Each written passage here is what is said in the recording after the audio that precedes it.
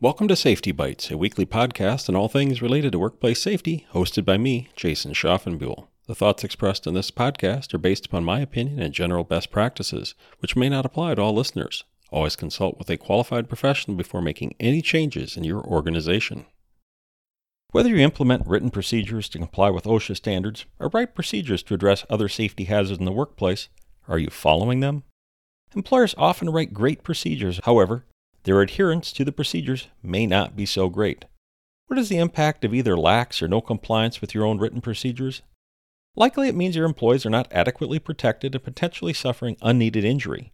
Rarely do employers write procedures that are overprotective.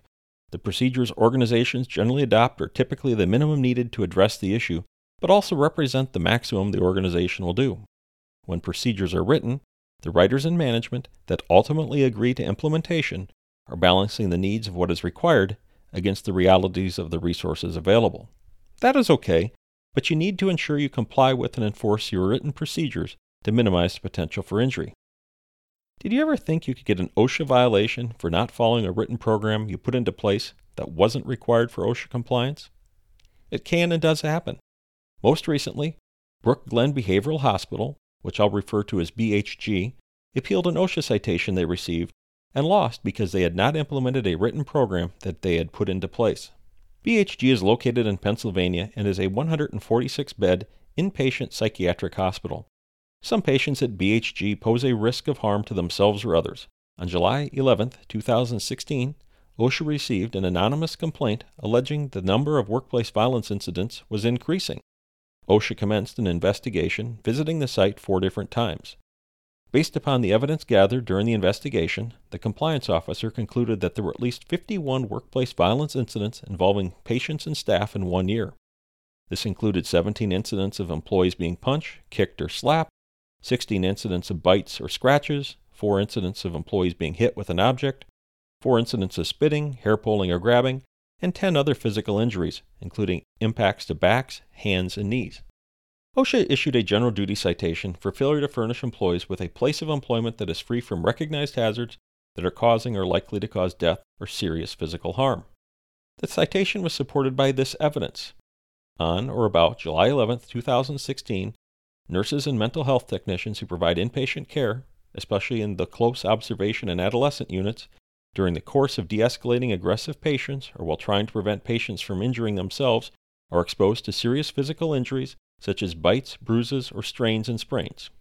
See my Week 20 podcast for more information on the General Duty Clause and how it can be used by OSHA. BHG ultimately appealed the OSHA citation to the Federal Occupational Safety and Health Review Commission, the agency who adjudicates appeals of federal OSHA citations. To establish a General Duty Clause violation, OSHA needs to show 1. There was an activity or condition in the employer's workplace that constituted a hazard to employees. 2. Either the cited employer or its industry recognized that the condition or activity was hazardous. 3. The hazard was causing or likely to cause death or serious physical harm. And 4. There were feasible means to eliminate the hazard or materially reduce it. BHG conceded that aggressive behaviors were occurring, and they were a recognized hazard in the psychiatric hospital industry. The primary argument was that there is no feasible means to eliminate or reduce the potential for patients to cause injury to staff. The Occupational Safety and Health Review Commission, however, found that BHG had written a management of aggression policy that contained a number of elements that an expert witness felt would have prevented employee injury. The problem was that while the policy was written in 2003, at the time of the inspection, in 2016, 13 years later, the Director of Nursing was not aware of the policy and it had not been updated in that time. Essentially, it appears that the employer wrote a program but didn't implement it. Specifically, the administrative law judge stated that BHG, quote, failed to implement the policies it had on paper or use the information it collected from incidents of patient on staff violence to reduce the hazard. BHG knew that there were practices and procedures within its control that would decrease the likelihood of patient violence and minimize injuries from such incidents, and yet it failed to implement them fully or appropriately, end quote. The judge upheld the citation and $12,000 fine. BHG appealed the Occupational Safety and Health Review Commission decision to the U.S. Court of Appeals. On March 3, 2020, the Court of Appeals decided to affirm the violation and penalty. The court stated that it, quote, was particularly troubled by the internal disconnect between the hospital's written policies and its actual practice, end quote. The court characterized the hospital's principal shortcoming as its failure to fully implement the policies it had on paper to prevent such violence.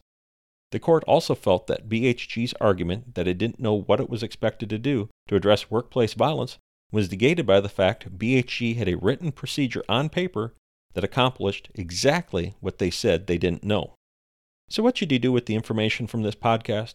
First, make sure you're in compliance with OSHA's regulations, in part by having the necessary written programs in place and by following them. Second, as I've discussed in several podcasts, make sure you are addressing hazards in your workplace that are causing or likely to cause serious injury, even if they are not covered by a specific OSHA regulation. And if you write a written program to address the hazard, make sure you're following it. As I have discussed in a previous podcast, safety is a balance that has to consider the cost of addressing issues against the value it brings in reduced employee injuries and compliance. So, I would not expect world-class, gold-plated procedures in place to cover most safety issues. It's okay to have simple procedures that address the safety issues in your workplace and meet OSHA compliance. Just make sure you're following them. Don't worry about a potential OSHA citation. While possible, as you've heard earlier, it's about keeping employees safe and preventing injury or death. I hope you enjoyed this podcast and will join me next week. Until then, please make time each day to create a safer workplace.